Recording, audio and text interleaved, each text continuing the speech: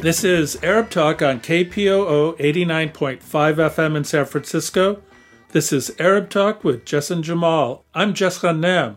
And I'm Jamal Dajani. Well, Jamal, we have no big news and also at the same time extraordinary news. And we don't know who the next president's going to be. We don't know what's going to happen with the Senate. The Democrats lost seats in the House. We're in the middle of multiple lawsuits. And every single pollster, I might add, minus me, of course, was completely wrong about the election results. Let's just say, and we got a lot to talk about today, let's just say, number one, Joe Biden was predicted to win by 10 points. Not even close anywhere. And we got a lot to talk about. We have a great interview with Arab Talk correspondent Phil Pasquini. And then on top of everything else, Jamal, we have 100,000 new cases of coronavirus in the United States, raging out of control. And we found out that in this country, losing control of a pandemic causing 250,000 deaths of Americans had little to no impact on the election. It didn't change many minds. So we're going to be talking a little bit about that. And of course, one of my perennial topics that I want to put out there, and we just to kind of bring it to the Middle East for a minute. Every single time there's a U.S. presidential election, the Israelis take advantage and do catastrophic damage in terms of their colonial settler escapades, and they've done it again by displacing and destroying homes of 71 Palestinians, including 41 children. So, Jamal, we have a great show and a lot to talk about. That's right, Jess. And before you and I get at it, we have Arab Talk reporter in Washington, D.C., Phil Pasquini, giving us the latest updates right in front of the White House. Joining us from Washington, D.C., our reporter Phil Pasquini. Phil, we spoke to you last week from in front of the White House. You're still in Washington. Last week, you showed us how people were preparing, covering their window fronts. But I don't see any rioting, and it's 2 days since the elections, and it's a nail-biter. What do you see there on the ground? Well, the buildings, of course, are still boarded up, and it looks very much like Plywood City. There's only been a couple of incidents and a few arrests, but nothing major that most people were expecting. However, I think once the election is decided, we may see more unrest. It's really difficult to say. So far, everybody's maintained their cool, waiting for the results. And as you said, it is a nail biter. And so it's just a matter of time. I think within the next couple of days, we should hopefully have the matter settled. Yeah, so you're right. It's a nail biter. I've been monitoring the results. It depends on which site you look at them. On the Associated Press, they're showing Biden's lead, 264, because they counted Arizona for him. Other sites like CNN, they haven't counted Arizona yet, so the number is more 253. But right. The gap is narrowing in Pennsylvania and in Georgia. So we probably won't find out till tomorrow. And now here is one strange thing. You're on the ground there, and we're used to seeing Donald Trump on TV. But we haven't heard anything from him. He just tweets. So what's the mood like, do you think? Have you been hearing anything from your colleagues? Is he nervous? Is defeat settling in, or this is the calm before the storm? I would say it's probably the calm before the storm. Most people are fairly calm. There's a lot of demonstrations every day now about the issue of counting or not counting votes, but the demonstrations are perfectly aligned with my point of view, and that is that every vote should be counted, irrespective of what the result may be. Yesterday at McPherson Square, just a block from where I'm standing right now, there was a demonstration encouraging the counting of voting and not to try to destroy our democracy by picking and choosing which votes should be counted and which shouldn't be counted, or that should be stopped or not stopped. It reminds me very much of elections that I've covered overseas in various places where you find that manipulation has become more important than the election itself. So presently, things are very calm. This morning, just behind me at the newly constructed White House fence, there was a go-go band and a number of activists and demonstrators who were all promoting the count the vote. The passing cars were all affirmative about blowing their horns in support. So we see a great deal of support here in Washington, D.C., but I know that's not the case around the country. There's still some counter-demonstrators here who are trying to spread the rumors that the vote has been manipulated by the Biden camp. I don't think anything can be further from the truth. We have a lot of people working very hard on both sides to try to get an accurate count, and that's where we're at the moment with all of those particular issues. Now, of course, how the District of Columbia, Washington, D.C., voted and how people who come from outside is a total different story, because Washington, D.C. voted overwhelmingly for Biden, I think like 90%, something like that. Yeah, somewhere around that neighborhood. Yeah, but you get a lot of people from Virginia and the surrounding area. Have you seen, I haven't seen like supporters of Donald Trump parading. Like we've actually seen them in California carrying Trump flags and the American flags in trucks and so forth. Have you seen any of those people descending to D.C. in front of the White House? I saw a few the day before, that would be November 2nd. There were a few driving around with Trump flags and so on. But in the city itself, there's a profound lack. I haven't seen any affirmative signs to vote for Trump before the election. They were all Biden. There are still some groups that are coming to Black Lives Matter that are supportive of Trump, but they're in a very small minority. There aren't many people at all. There's a particular protagonist occasionally who walks through with a Trump sign and a Trump hat. But yesterday I saw one or two people who were at a small rally. It was a Christian-based faith group who were anti-abortion, and they had a small rally and dispersed and took off. But there's really not a presence of that here at the moment. There was a fight the other night, I understand, between two groups, pro and anti-Biden, that resulted in 3 people being stabbed, but I don't think it's been fully investigated, so they're not really sure who was involved or what the precursor was that caused the issue. So for the most part, things are calm. Most people here are in support of, as I said earlier, the count, and also in support of Biden-Harris as the leading candidates so far. Now, as you've said, you've covered many elections internationally. So when your colleagues from other networks see Donald Trump saying, stop the count, sending his lawyers to Pennsylvania and other places to challenge basically the process, the democratic process.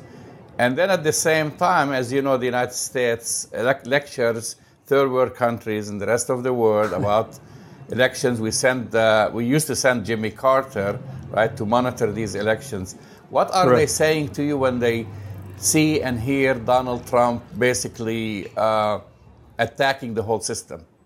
Well, I think most people that I've talked to, at least foreign correspondents that I've come across, are amazed at how difficult and complex and convoluted our voting system is. They don't understand the Electoral College or why it's there. That's a question I think all of us have. Every 4 years, as you know, that's a theme, to get rid of it. And then we sit back and don't do anything, and 4 years later it comes back once again.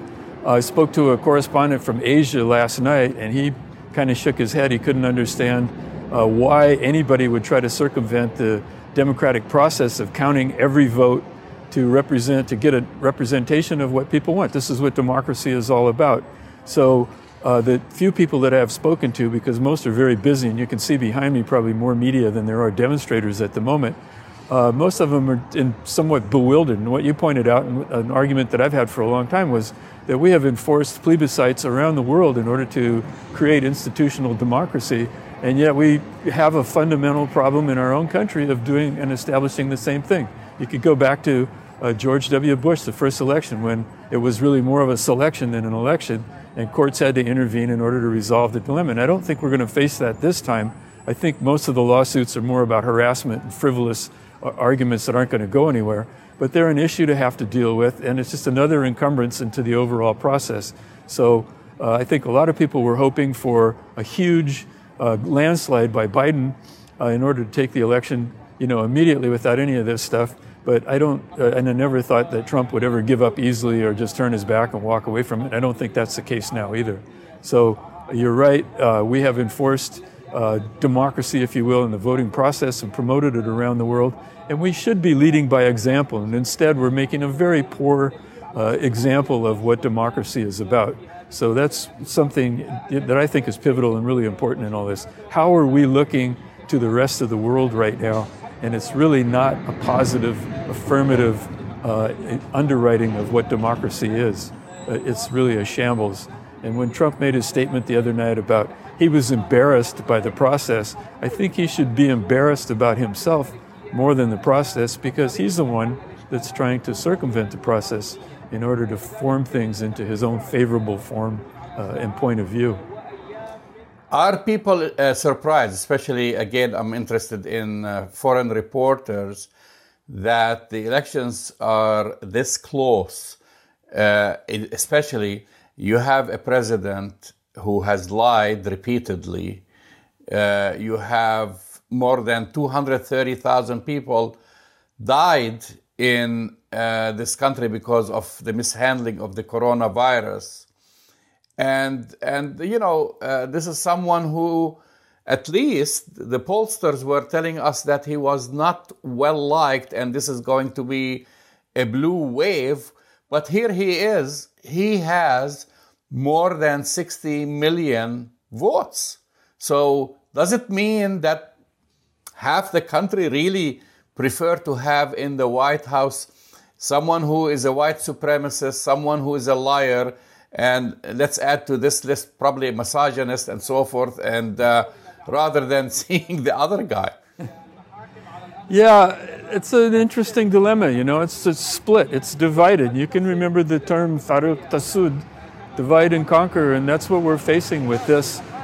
Trump is divisive in all manners. If you look at his business past, anytime he's had a dilemma or a problem with anybody, he files lawsuits. He's got Rudy Giuliani now, who couldn't pull off the finding of the hard drive from Joe Biden's son theory, which is about as plausible as the adoption of Russian babies when we started all of this. And now all of a sudden, he's trying to sue everybody into submission in order to get his own way. And my great fear in all of this is that when he loses the election, and I'm sure he will, what damage he'll do between then and January 20th. God only knows what he's up to or what he has in his mind. He's been very erratic and not acting, in my sense, in any normal way that you would expect, certainly from a president. But the behavior is just beyond the pale at this point. So I have great apprehension about where we're going from this point forward. And as you said, without the rioting and all these other things that were anticipated as having occurred by now, I think that's still, in the cards. It's on the horizon. When the election is decided, remember what you said, half the country seems to be, falling for his game, and the other half is not. So I would hope that people will take that into account and think of, as many signs I've seen here by demonstrators, think of country first and party second, or last in many cases. Any signs from the politicians on the right, the GOP, that should Trump lose, that they will go and have a talk with him rather than encouraging? Because we saw his tweets and his emails that he has been sending to his supporters. They are verging on incitement, if not that's probably the legal term, inciting people, the way they are, the language, and get ready, get prepared. He's egging them on. So if he refuses, and you just made actually the first prediction. Arab Talk hasn't made the prediction because we still think it's still too close to call. But you said that it looks like he's going to lose. And I want to ask you why you think that way. But anyway, I mean, do you think reason will win? At least we didn't have that before with the Republicans, this schism between the Republicans and the Democrats. I mean, people were still civil to each other, but Trump kind of took it to a whole different level. That's true. And, it used to be that politics were the art of compromise, that you could avoid conflict by working things out, by making deals, whether they were backroom or up front. But we don't see that anymore. People have become polarized. From what I've seen in covering the Trump rallies and so on, it's become more of a cult than a political party. He could do no wrong, he could give no lie that doesn't have some element of truth in their minds. They're in denial, in my view. So I don't know. I'm not privy to what the politicians think about this, or GOP. I would hope that they had enough sense to understand that the country is really a very important thing to maintain, and not try to fall into this trap of personality conflict and many disputes over non-issues that seem that are based more on emotion than logic or law. I mean, we live under a constitution. We are a constitutional democracy, and we need to maintain that at all costs. It may be personal costs, but that's for the better good, and that's what we're supposed to be about, and that's why we stand as a United States of America. In the meantime, we end up with this attitude that one group is right, the other guy's wrong. There are several people that I've seen over the last few days that have signs that say, we're all in this together, we're all Americans, let's pull together and make our nation stronger. Those are good words that we should all live by all the time, irrespective of this. You can look at Joe Biden and Trump's statement. Trump's statement was, there are these red states and blue states, and Biden came out with what I thought was a very presidential statement. He looked absolutely fantastic on TV by talking about a United States of America, not red or blue states, but everybody in this together. Those are important things that we all need to maintain all the time. And we've moved away from that too far because of this divisive individual who seems to think, as he said at one time, he knows more than the generals know. We all know that was a lie to begin with. If you look at his life prior to politics and what he's doing now, obviously it's canceled any of that. So that's the only thing I know about it. I haven't spoken to anybody in the GOP per se as far as politicians go. So you still feel that Biden is going to win. So I want to ask you, how do you see his pathway to winning? I feel that in my bones. That's not scientific, and I know it doesn't work well on TV. But I think that he will win, in my view, Arizona and Nevada, and that should push him over the top without an issue at all. How it's taken by the other side, I know is not going to be well. We're already looking at stopping votes again. We talked about that earlier, and lawsuits and what have you. You can't circumvent democracy with lawsuits. The law is what it is. Obviously, the courts are packed by his people, but I would hope that they can rise above partisan bantering and fighting and look, again, as I said, look for the greater good. But I just have a feeling that Biden's going to win this and that Trump's going to go down. I don't think in the long run, if you look at the numbers right now, Biden has gotten the most votes of anybody that ever ran in a presidential election. I think that trend is going to continue, and we will see that change take place. I hope I'm correct. I don't know what Arab Talk has to say about it. You haven't predicted, you said, but hopefully you'll come out with a prediction today, or at least have a better sense of where this might be going in the next couple of days.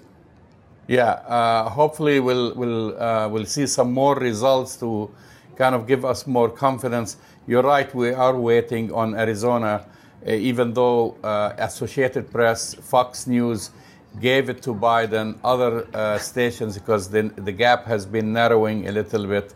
And right. And then there might be the big surprise like Pennsylvania, because the votes in the Philadelphia districts have not been tabulated as of now, and that might be the big surprise, because if Biden wins just Pennsylvania, that will bring him over the top. Right. And, well, it could be the October surprise in November, we hope. Yeah. Phil Pasquini, reporting from Washington, D.C. Thank you. Stay safe. And hopefully this transition will happen smoothly and peacefully. So we'll set an example for the rest of the world, rather than being the laughstock of countries around the world. I know. We don't need to be a banana republic. We need to stand for who we are and affirm this for whatever the result is and move forward. Great. Thank you, Phil. Okay, you're welcome. Bye, Jamal. That's Arab Talk correspondent Phil Pasquini from the White House. Well, Jamal, it looks like it's pretty raucous in front of the White House right now. A lot going on, and we still don't know what's going to happen. Well, it's actually today was still quiet, and as Phil described it, it's the calm before the storm. Exactly. Because last week, as you know, when we were speaking to him, business owners were putting plywood all over the storefronts, trying to protect their storefronts from riots, chaos, demonstrators. So they are all prepared. He said, this is what he said. He said, Washington, D.C. is like a ghost town and a boarded town. So all the storefronts are all boarded up and in anticipation of something happening. Now, the interesting thing is Donald Trump has been quiet this past couple of days. He's been tweeting, but he hasn't been making any media appearances. Maybe something will happen today, but he's been pretty quiet after he made his threat and his statements calling, to stop counting the votes in Pennsylvania and sending his lawyers there. He wants to count the votes in Arizona where he's behind, but he doesn't want to count the votes where he thinks he might be losing votes. And here is something very important, because he said, and let's start the premise here, and this is the title of the show. It ain't over till it's over, right? That's right. The very famous person said that, Yoga Berra, it ain't over till it's over. I mean, this is something, we are 2 days after the elections. They've been saying that some results won't come, till Friday, and some the weekend, the weekend. That's right. And it is very close to call. However, there might be some game changers, and the one game changer that I see, Jess, is Pennsylvania. The game changer is Pennsylvania, because it sounds like, even though some networks like Fox News, Associated Press has called Arizona for Biden. Right. So according to their figures, he's 264 out of 270 electoral votes, and Trump is 214. So if you take that, he's just shy of one state. But others, like CNN and others, they're still waiting, because there's still some votes coming, and I listened to the secretary of the elections there saying that they're going to wait probably till later this evening or tomorrow to make an announcement. However, that's right. The votes from Pennsylvania have been coming very fast, and 24 hours ago Donald Trump was leading by more than 400,000 votes? It's maybe much more. less. It's much less now. Now has shrunk quite a bit, and I've been looking at Pennsylvania. So Donald Trump has 3,234,000 votes, and Biden has 3,125,000. So every hour on the hour, it has been shrinking, and they are waiting on some very important votes to come from Pittsburgh, from basically the strong Democratic regions. Strong Democratic regions where Biden has been winning by something like close to 80% to 20% or 79% to 21%. And the secretary also of state there reported today, and she said that they might be done with by tonight, by this evening. So if Biden catches up, it's all over for Trump. That's right. And if Pennsylvania goes to Biden, it is all over. But let me play out another scenario. Let's say Trump holds on to Pennsylvania. That still gives Trump a chance, but Biden has multiple paths to 270. For example, he can lose Pennsylvania, but if he wins Nevada, he gets to 270. So there's still lots of various permutations, Jamal. of various states and electoral college combinations that allow Biden to get to 270. Trump has one. He has to win Pennsylvania. He has to win Georgia. He has to win North Carolina. He has to win basically all of the uncontested states in order to get to 270. So in terms of percentages and all the cards lining up and everything lining up appropriately, it's a very narrow path for Trump. It's still possible, but for Biden, he's got a number of possibilities. I want to come back to this thing, Jamal, because you know, the pollsters were wrong again. I mean, really, really wrong again. They were wrong in 2016 with Hillary Clinton. Same scenario. You would have thought that they would have learned their lesson. And watching the news, you and I have been watching the news, especially CNN, others, they keep bringing their numbers guy, bragging about their numbers guy. Now you don't see him that frequently. Right. And he's saying, no way on earth. These are the different scenarios. Trump has no chance in hell winning. And he was absolutely wrong. Absolutely and all wrong. the other pollsters from, you name them, every single one of them, they were all wrong. And they were all wrong about the blue wave, the so-called blue wave, because it's not a blue wave. Even though, like you said, the Democrats will still hold on to the House. They've lost some seats. And now they are tied in the Senate. The last number I saw, 48, but then there is also still two more results coming in. I guess Georgia. Georgia. So they could win, but a tie is not bad. Even if they kept it at a tie, it's not bad. Should Biden wins, because remember, the vice president breaks a tie. That's right, Jamal. The vice president breaks a tie. But it's a very difficult task because what we have are two Senate races in Georgia right now that look like they will go to runoffs. If I think they are going to runoffs. Yeah, if it hasn't been confirmed yet, but it looks like it, because you have to get above 50% in Georgia to seal the deal. If none of the Senate candidates, Kelly Loeffler or Sonny Perdue, if they don't get above 50%, it's going to go to a runoff. And if it goes to a runoff, Jamal, you're going to see millions and millions, tens of millions of dollars going into Georgia trying to get those last two potential seats, if Biden wins, obviously, to swing the Senate to at least a tie. But I want to go back to something you said.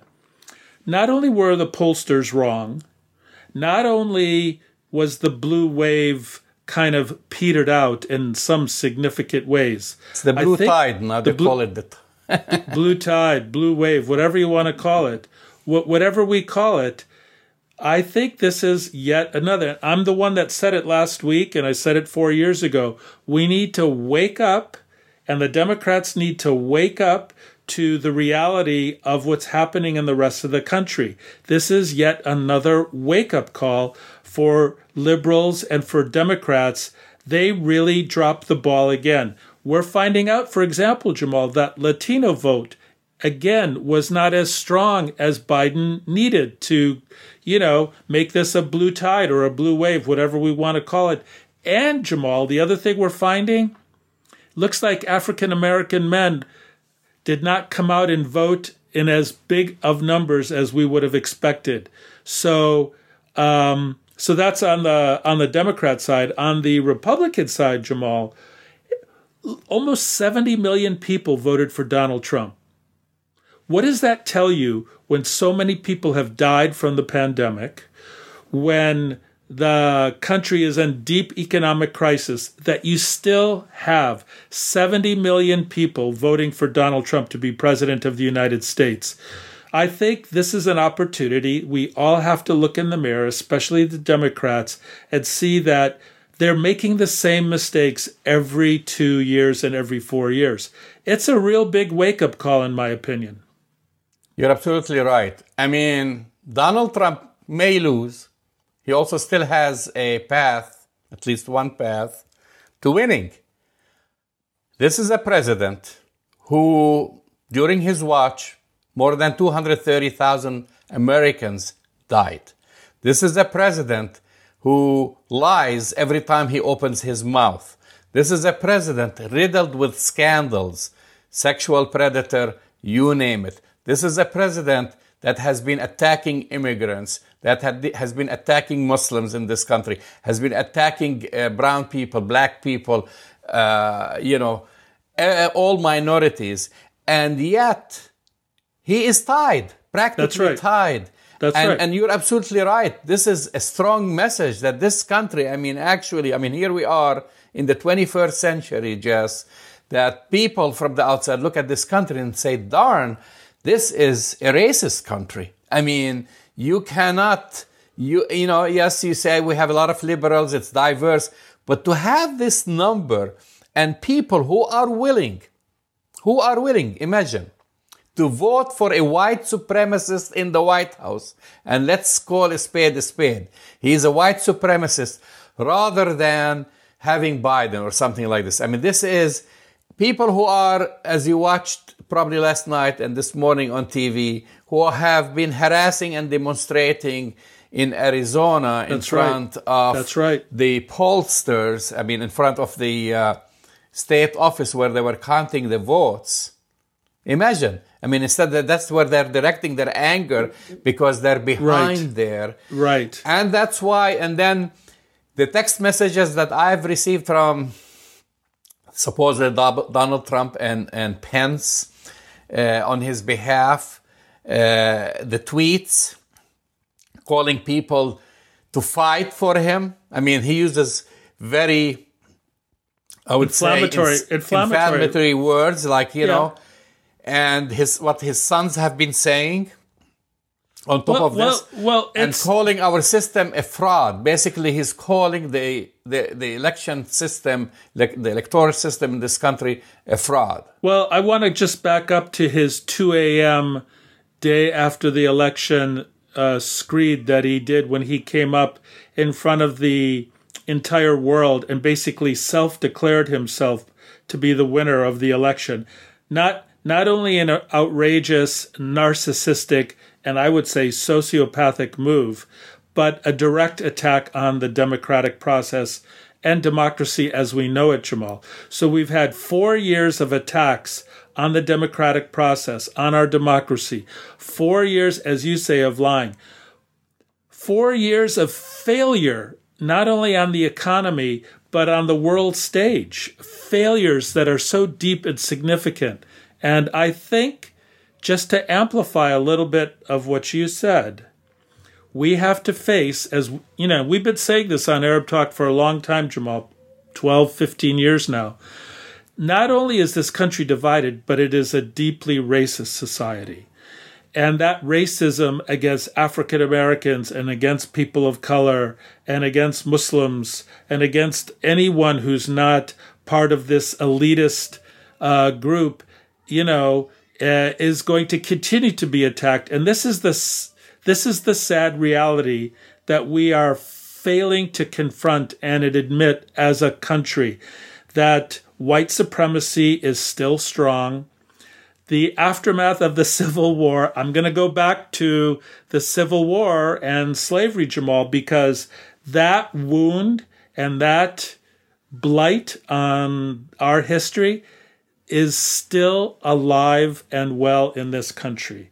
And I just want to go back, little historical lesson. You already know this, but for those of our listeners and viewers who may not know it, after President Lincoln was assassinated in 1865, you had, that Johnson took over as he was the vice president. He took over as presidency after the assassination of Lincoln.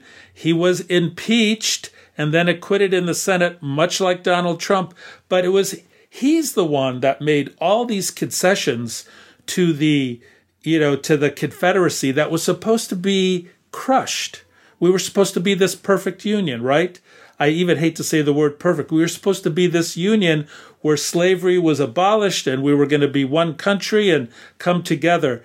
And yet, after the assassination of Lincoln and the the kind of crushing of the Confederacy. We have half of this country, at least, Jamal, who still believe in white supremacy, who still believe in the Confederacy in some way or another. And we are not facing up to this really painful reality yet. I think you're absolutely right. I mean, we know that supposedly under Lincoln, that's where you have the emancipation, and that where supposedly all men and women were created equal. This not materialize. And this is part of the different things that they came up with, including having 1 to 3, the ratio for and the voting rights for African Americans at the time. Yeah, the 3/5 rule. Exactly, the 3/5 rule is basically to usurp all these rights granted to them by the Constitution. And ever since, they've been working, through even the civil rights movement to keep minorities, African Americans, etc., down and outside this system, basically having their voices heard. And that's what's happening now. And we reached a point where this country is almost split in the middle. It is split. And also, we should talk about this electoral system. I mean, but Jamal, in this 21st century... But the Electoral College is from slavery. Exactly. That's where it came from. Every time they talk about it, and then it gets forgotten after people kind of, complain and hum and whatever about it, and then it leaves that discussion, and we revisit it every 4 years. Tell me, I mean, where is it fair when your vote, basically in California, for example, is not going to count, right? So where is that democracy based on one man or one woman, one vote? It's not. Right. When we are having discussion, waiting on Georgia, with all due respect to the people in Georgia, and waiting on Nevada, with all due respect to the people in Nevada, that they are going to determine the election, or even Pennsylvania, but it's still, they are going, it always goes back to 5 or 6 states that will decide and determine the election. And those states are predominantly white. And that's, we keep kind of, it's a deja vu. Every 4 years we have this deja vu. People get excited in the big states like California, and then the decision is made, is left to few states. And also the representations, when you talk about the Senate, that California will have 2 senators representing this population, which is the largest state in the union. And it has the same equal number of senators as the state of Rhode Island, right? At South Dakota. And South Dakota. I mean, it's a joke. And so that's why people should not be surprised that, for example, the Republicans will control the Senate, or they'll always control the Senate, I mean, they've, not always, but they'll have a big chance in controlling the Senate if they have equal senators, right? That's exactly right, Jamal. In Congress, it's a little bit more fair because that's distributed according to kind of populations, that you get more congressmen and congresswomen out of a bigger state. But not when it comes to the Senate, which is the most important part, which plays, as we've seen, twice this year, twice in 1 year, played an important role in deciding who's going to be the Supreme Court justice. Actually, three times. Well, within a year, 3 times during Trump, but within basically a 12-month period, it ended up in the Senate, and look how they whizzed through it. That's right, regardless of the complaints of everyone else in this country, and made the last appointment. So just to kind of drive this point, the Senate and the Electoral College are leftovers from trying to make slave owners and the southern states who, fought in the Civil War to protect slavery. This was an attempt to appease them. It was appeasement. It's to make it up to them. Right. Senators in the Electoral College was Andrew Johnson's and the founders. And after Lincoln was assassinated, this was all kind of put together to reassure slave owners in the South that their power would be kind of protected. That's the deal that Andrew Johnson made, I think, with the devil. And it's haunting us to this day. And that slavery and the kind of ethnic cleansing of indigenous communities, from the very beginning, starting when the first colonists came over, we have never gotten over that. We continue to be ignorant and in denial of those past, catastrophic events in my mind. And we keep going through this every year, every 4 years, every 2 years. If you happen to be a Democrat, you look at the polls and you think, oh, people are smart. They're not going to reelect Donald Trump again. They're going to give the Senate back to the Democrats. We'll restore order. That's just not reality. And I want our view. And that's why, as you said before, I think all these pollsters were living in La La Land. La La Land. And they just did not have a good understanding of these issues and these particular states. And the situation is not going to change when you have kind of pockets and concentrations of people who are still, until it became illegal in some parts, they were still flying the Confederate flag. I mean, how many times have you driven across the country and you've seen trucks, and during games and things, people were basically flying the Confederate flag? That tells you that they don't believe that they have lost the war, and they want to live under a confederacy, which basically wants to keep all minorities out of the system. That's exactly right, Jamal. And I have kind of bad news for you. I've seen Confederate flags in the Bay Area and in California. If you go to certain parts of California and in the Bay Area, you will see Confederate flags. The Confederacy never died. The deal with the devil that was made by politicians in order to keep the Union going, and we have this. If you look at, here's something interesting you might like. If you look at the red states on the electoral map, on the map of voting and everything, it lines up perfectly, Jamal, with the COVID epidemic being out of control. If you look at the states that are out of control right now, it almost lines up perfectly with the red states that voted overwhelmingly for Donald Trump. So that exactly. I mean, this is the thing, because people were banking on, and I actually said it. I said, I just can't fathom the idea that you'll vote for someone who is basically responsible for the death of hundreds of thousands of Americans. Because that's not what's important to them, Jamal. What's important to Trump supporters you could is watch them. They don't even wear a mask. They don't care. What they care about is white supremacy.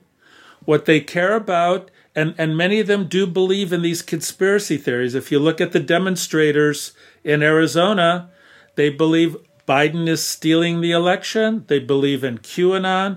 They have all these conspiracy theories, and they want to protect white supremacy. And unless Democrats and the rest of us, who are who are journalists and political analysts, unless we confront that, we're going to be making the same mistake year after year after year. It's going to happen year after year, unless one or both of two things happen. One, you change this whole system, the electoral system, and come up with an amendment to change that. We've had several amendments throughout the years, constitutional amendments. Or you have demographical change and shifts that actually I've been reading about, like Arizona, the Arizona, and even in Texas, even though Biden didn't win Texas, but a lot of young people from out of states have been moving there. And then certain industries, like in Texas, for example, Austin now, that's their Silicon Valley area. Right. So a lot of people from California, from Oregon, from other parts of the country have moved there. So unless you have, I can see that happening in Texas. And remember with Beto O'Rourke, he came very close. And I can see this happening in Arizona, and that's why probably if Biden wins, that's why he would have won, because of those changes, demographic changes, and some people say because Trump's attack on John McCain, Senator John McCain. Right. But I don't see a lot of people moving to Georgia. But I'm not as optimistic. I don't see a lot of people moving to Alabama, Jess. Jamal, I'm sorry to be the bearer of bad news, but I'm not as optimistic as you. I think if you build a house on a faulty foundation, you can make all the changes to the exterior you want. Well, we've made changes. We've made changes. We have the First Amendment. That's a change. The change to have women voting rights, that has been a change.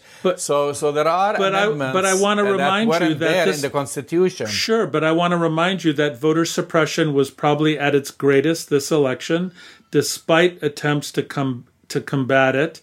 And, let's just be clear. If you're a woman and you're concerned about protecting your right to an abortion, for example, you still have states after this election rolling back protections. Well, especially after the makeup of the Supreme Court. So, we're talking about constitutional changes, but never underestimate the power of white supremacists to hold on to power. And that's the bottom line. So where do we stand now? Here's where we stand now. And let me just say, because I want people to get this, because as we air this show, more results will come, and maybe Pennsylvania will come for Biden, and then it's all over, right? Yeah, but here's here's the thing. Trump is going to challenge it. Yeah, so here's the thing that I want to just play out a scenario for you, Jamal. See what you think.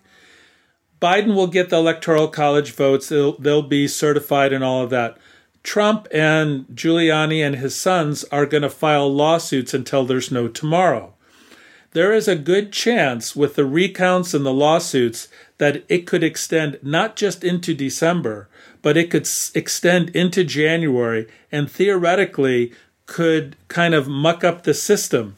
The country had to wait, 44 days or 42 days for George W. Basically. This could be longer.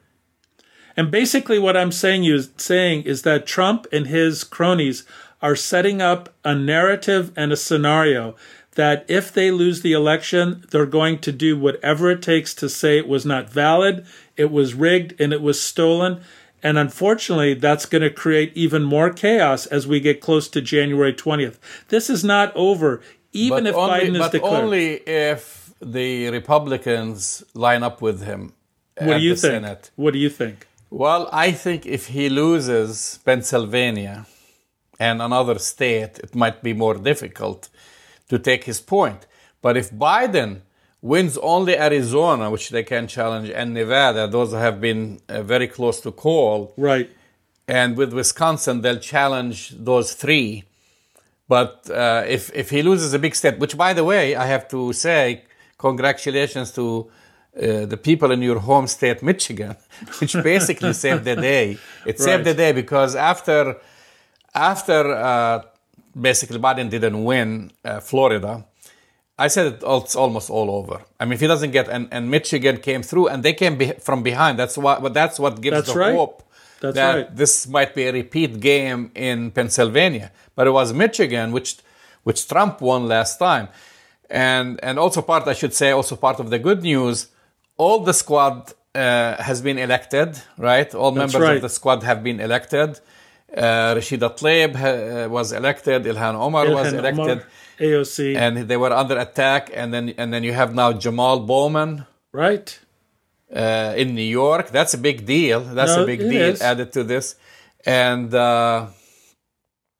another person. That's all true, Jamal. But so there has been also some good shifts towards the left. I just don't want to get too excited because I am going to come back to this point that we've been making for so many years, that this illusion that we have of a democracy serving the people, the will of the people, when you scratch below the surface and you look at the Electoral College and the way the Senate is, it's the only democracy in the world, Jamal, where one person, one vote doesn't hold when it comes to the presidency.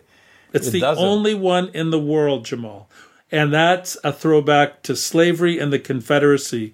So the monopoly by a two-party system. Exactly. No, I that's mean, where exactly. else? I mean, you just have. I mean, what's the difference between a two-party system and a one-party system, like Nothing. during the Communist Party?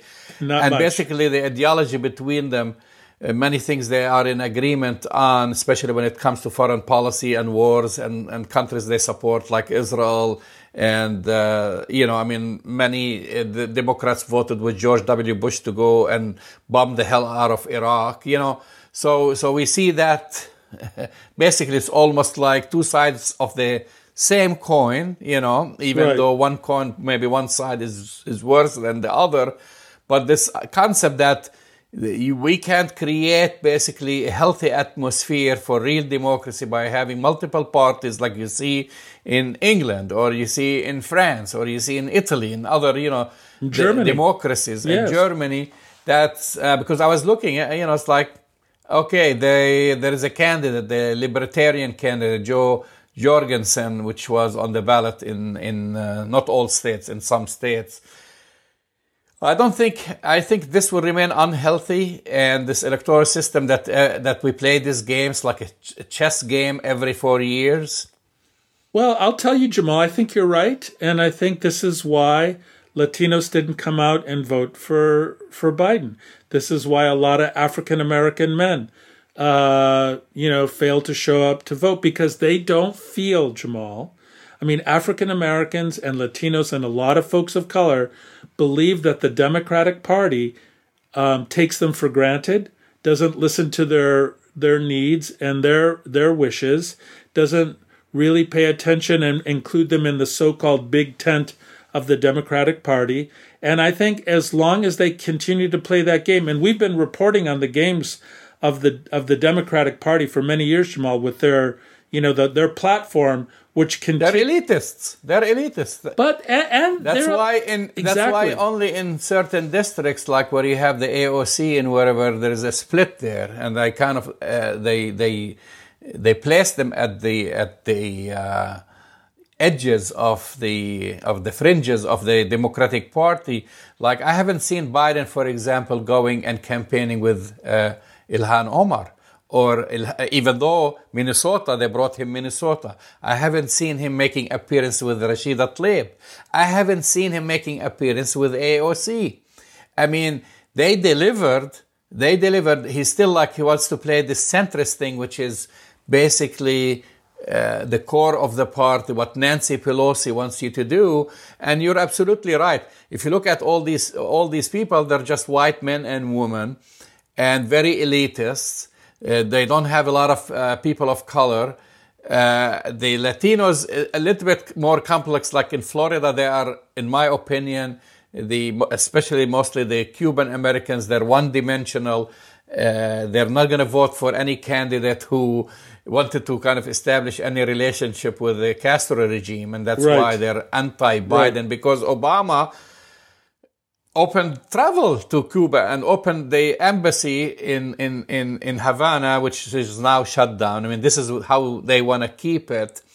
And but the Latinos might have played a bigger role, for example, in Nevada and Arizona. But many of them, and that's what I was reading, is they are very conservative Catholics, and the abortion issue plays a major role. So, but when now Arizona it has come in so much play, guess how many times Biden have gone to Arizona? One time. I know. So when you're talking about not paying attention, They're not. they're not paying attention. No, to they're them. not. And I'm going to say the same thing I said last week and the week before, to the Democrats' peril. And I don't believe that they're going to take seriously everything that has confronted them in this election.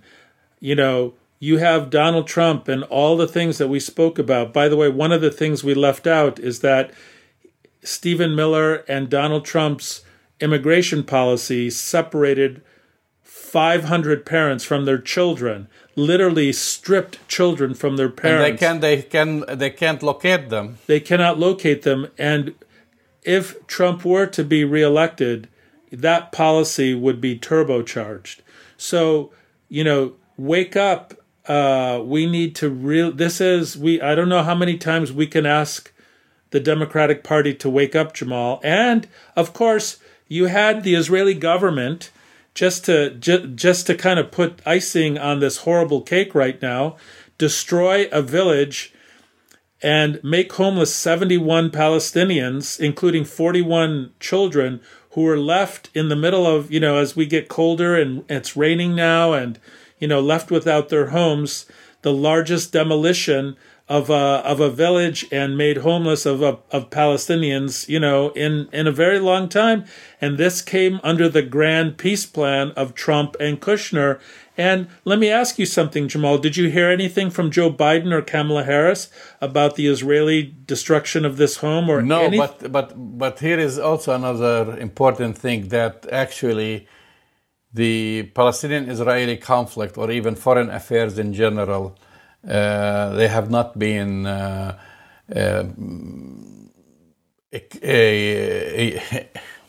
basically subject of the whole debates because of the COVID, because of Trump, maybe some immigration. Usually in all these debates, you got this parading and who's a better lover of Israel between the Democratic candidate and the Republican. There's that competition. It did not happen, which is I'm fine about this. But I think this is a very difficult time back in, for Palestinians right now. Of course, because Israel is taking full advantage of not only the power vacuum, the U.S. elections, but also the COVID, situation there, and the entire world basically's attention is not on what's happening, unfortunately, to children in Palestine or in the West Bank. So with a few minutes remaining, Jamal, I want to just say that, in the midst of this, really kind of chaotic election season, COVID is getting much worse. And I want our listeners and viewers to really understand we're headed for a period of time where it's going to be a very dark period for this country in terms of COVID. It's not that we have it under control. It's getting worse. And we had 100,000 confirmed cases just yesterday, Jamal. And we had 1,500 deaths in one day from COVID. And it's only going to get worse. We're not even 2 weeks out from Halloween. We have Thanksgiving and the other holidays coming up, afterwards. And you see half of this country, Jamal, not only not wearing masks, but, basically still believing the medical advice from a president who says that maybe drinking bleach could be a good treatment for COVID-19. Not only they're listening to the medical advice, but a lot of them voted for him. So we're coming to an end to another Arab Talk. Go to our website, arabtalkradio.com, to download the latest episodes. And as we said, it ain't over till it's over. And stay safe. Wear a mask. Stay safe. Wear a mask because, winter is around the corner. And we'll see you next week. See you next week.